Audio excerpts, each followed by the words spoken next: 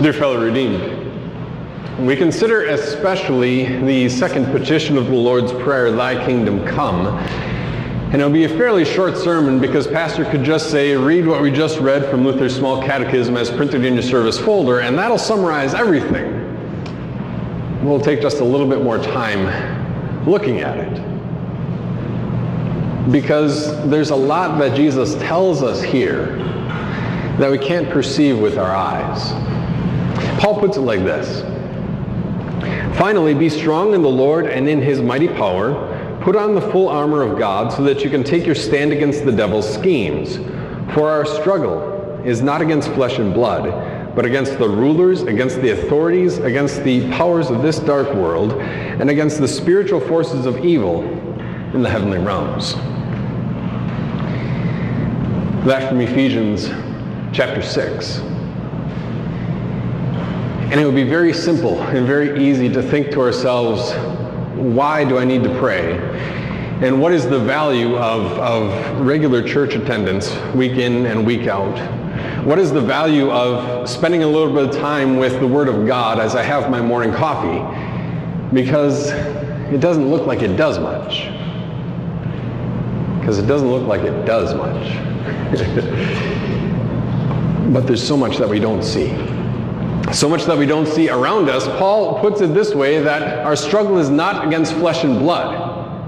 Because the kingdom of God, the ruling activity of God, is not a flesh and blood thing. It's not a location.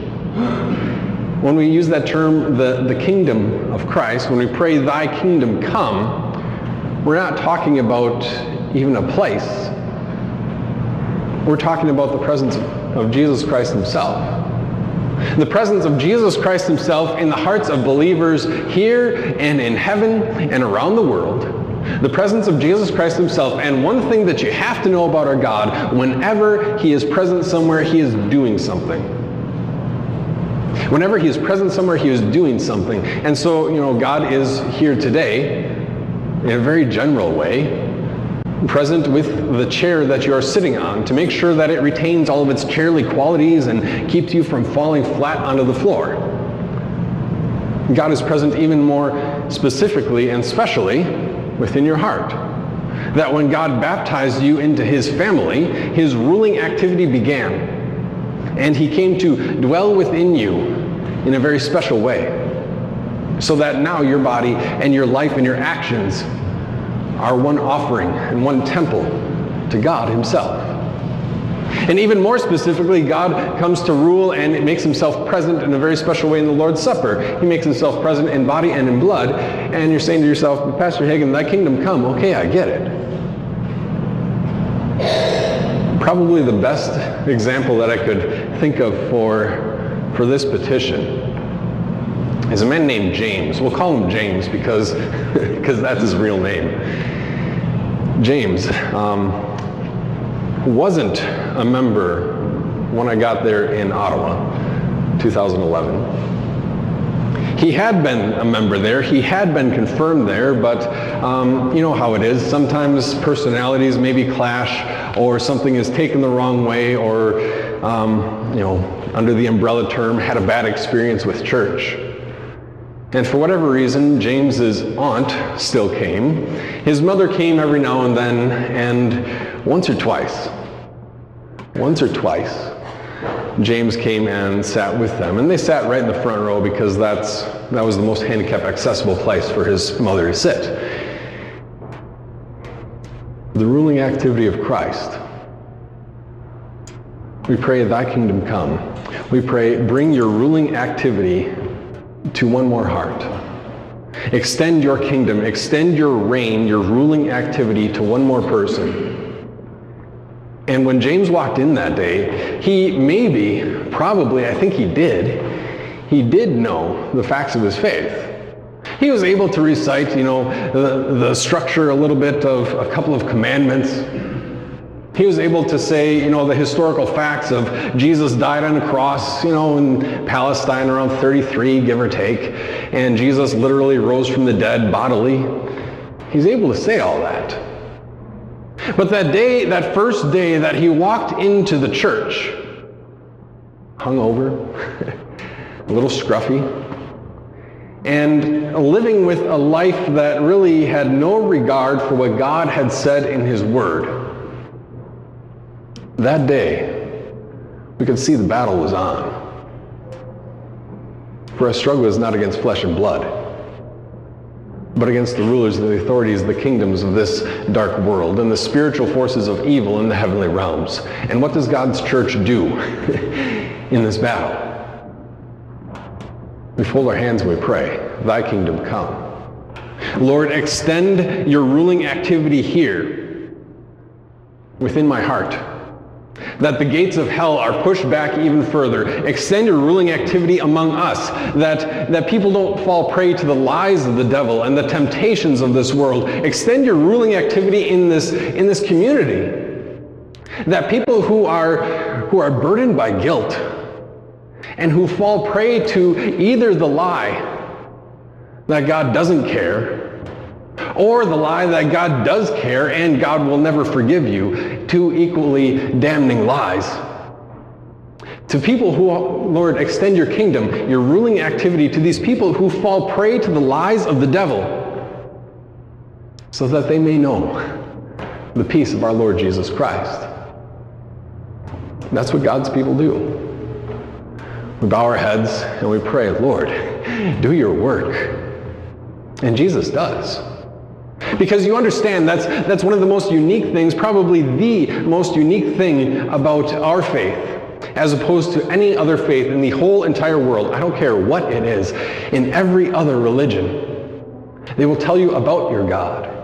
They will tell you about what you should do, give you instructions for how to live. But here in the Christian faith, Jesus makes himself present.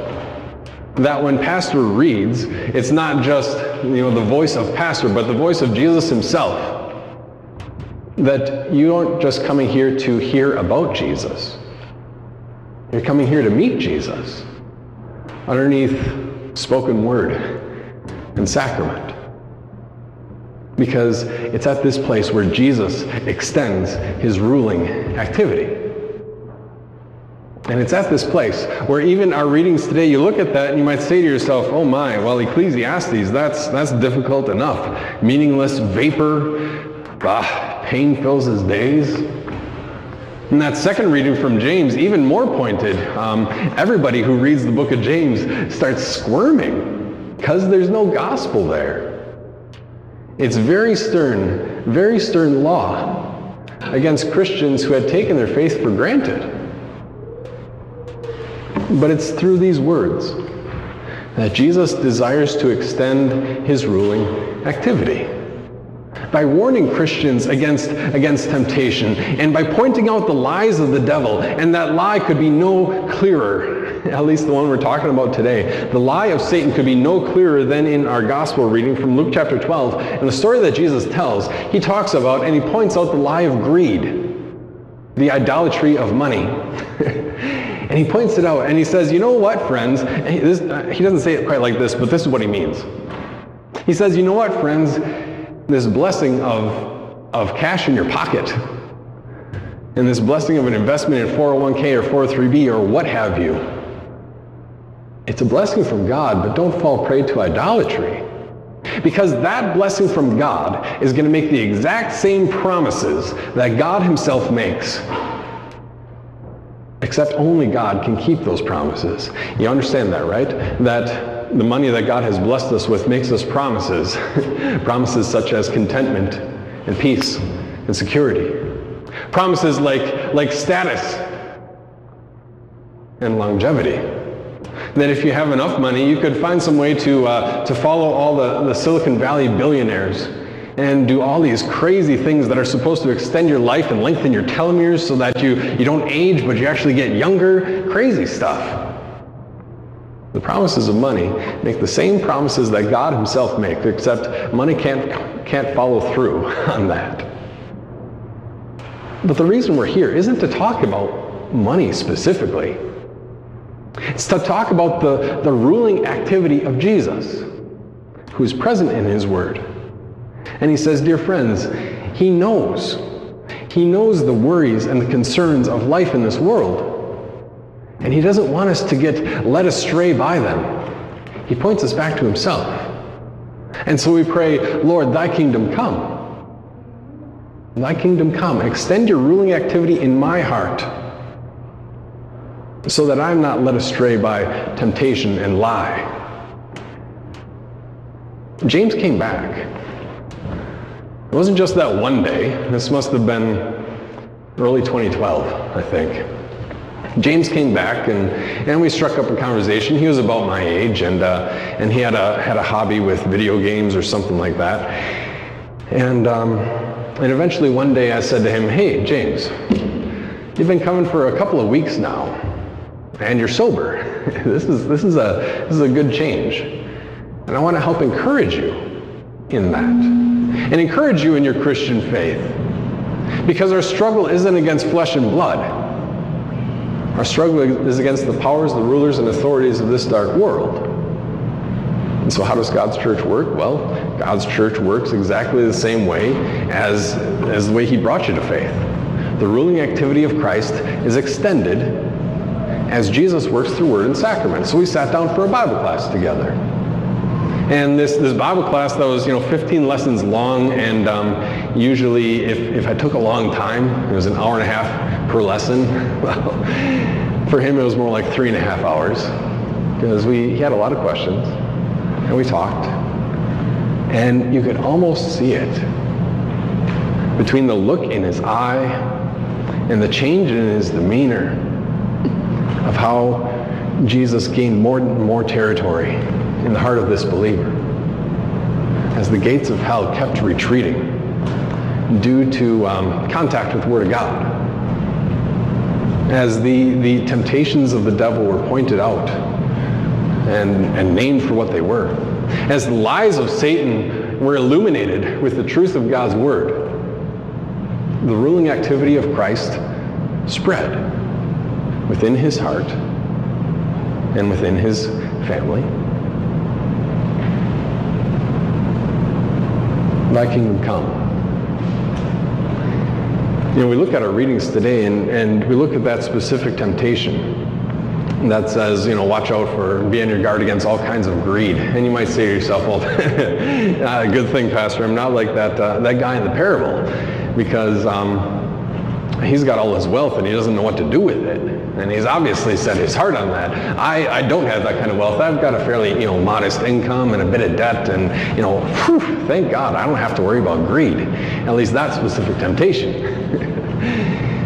But do we realize that the obsession with wealth, or the obsession with debt and the worry, basically that worry is just the counterpart to greed in different clothing? Examine your own heart. And where has the devil led you astray with his lies and his temptations? Maybe it's this whole idea of greed, seeing what we do have, or worry, seeing what we don't have. Maybe it's falling prey to some other lie that pastor knows nothing about. But the reality is that Jesus today wants to extend his ruling activity within your heart, among our congregation, and in this community. Thy kingdom come. That's what we're praying. Thy kingdom come. Extend your ruling activity within my life. Make yourself present again, Lord, exactly as you said. And roll back the armies of Satan and point out the temptations and the lies that oppose me. Because you do know the reality of where you stand. That Jesus rose from the dead, literally. And that is God's guarantee that your sin has been forgiven. And he clothes you with his righteousness. As he says a little bit later in Ephesians chapter 6, that breastplate of righteousness, don't think that is your own righteousness. Heaven's sakes, no way. That's the righteousness of Jesus, where he puts his armor on you and on me and says, dear friend, you know the lies of the devil. You know the accusations he's going to shoot your way. But you've been declared not guilty. You've been declared God's own beloved child. And now pray, thy kingdom come.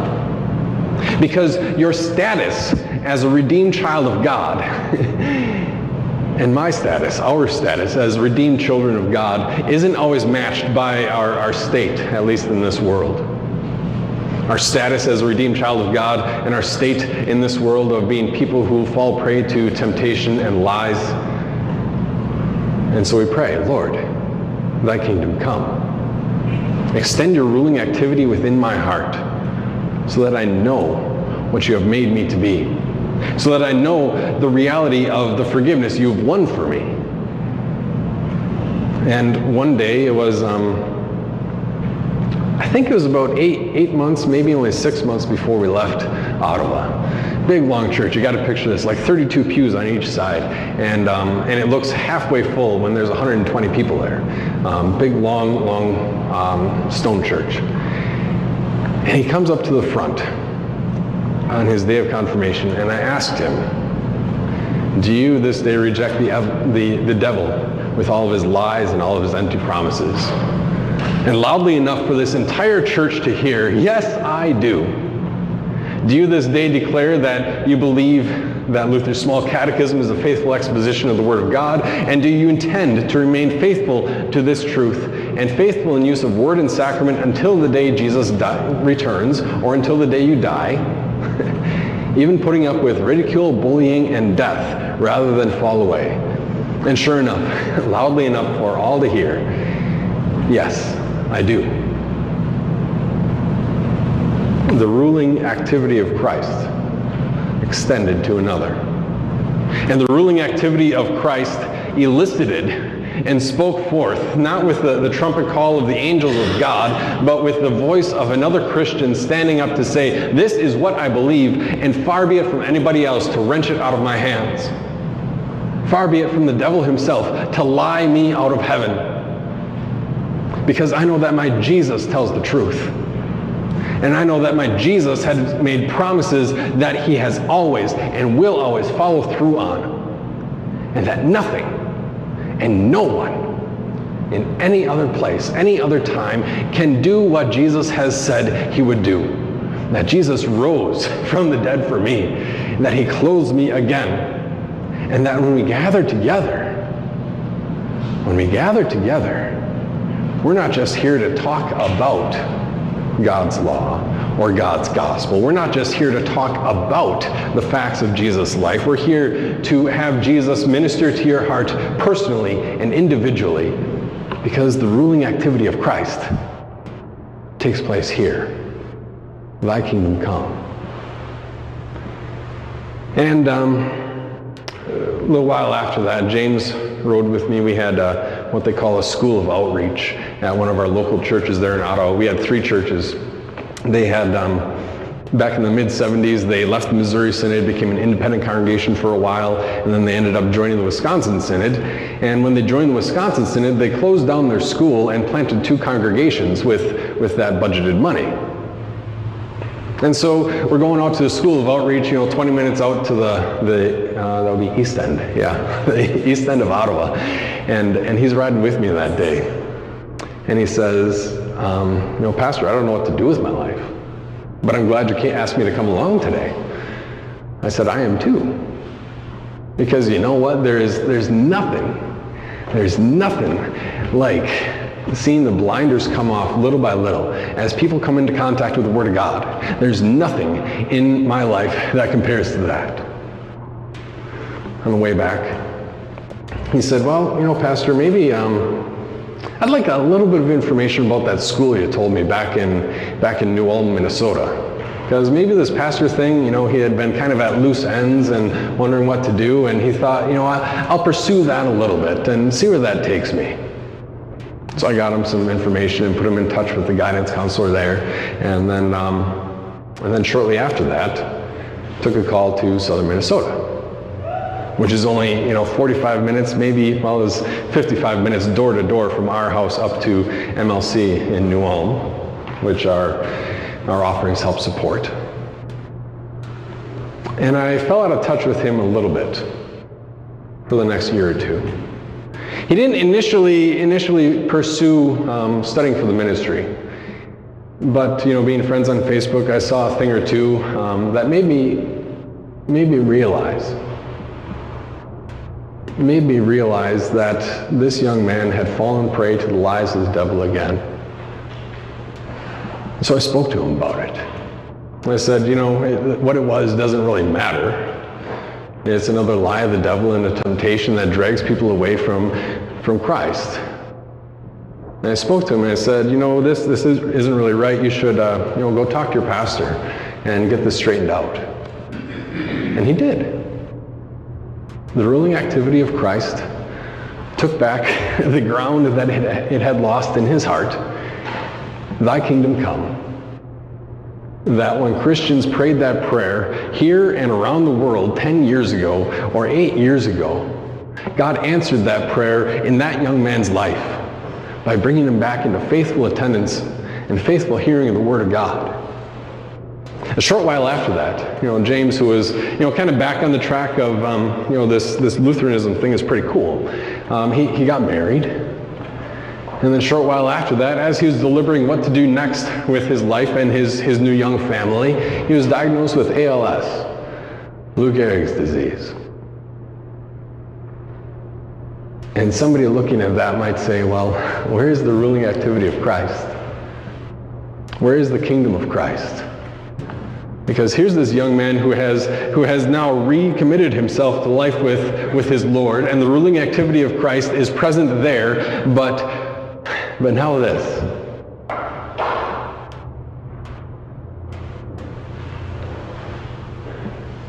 It was about 7 months later that James entered heaven.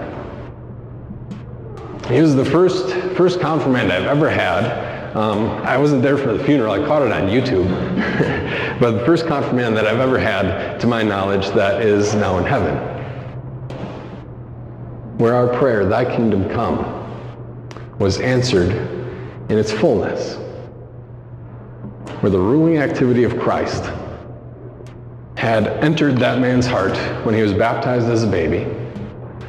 The ruling activity of Christ regained that heart through contact with the Word of God. The ruling activity of Christ took over his heart and his life, even down to his final day, where now he stands in heaven. And he doesn't need to be mediated in his contact with God, where, in other words, God doesn't come to him in word and sacrament hidden underneath these things in a kingdom that cannot be seen or perceived or touched or handled. God comes to him directly and makes himself known directly in full vision and in full sight. That's what we're praying. Lord, extend your ruling activity, your kingdom in my heart. Lord, extend your ruling activity through our congregation and within our congregation. Lord, extend your ruling activity in this community. We're praying, bring more people to faith, as you promised, that they and we together may live forever in the kingdom of Christ, in a visible place called heaven. And so that day when James walked through the door, and God started, the gospel made its advance through his heart and through his life. That day, your prayer, our prayer, was answered. And you know what? God wants to do that again. So we pray, thy kingdom come. Amen.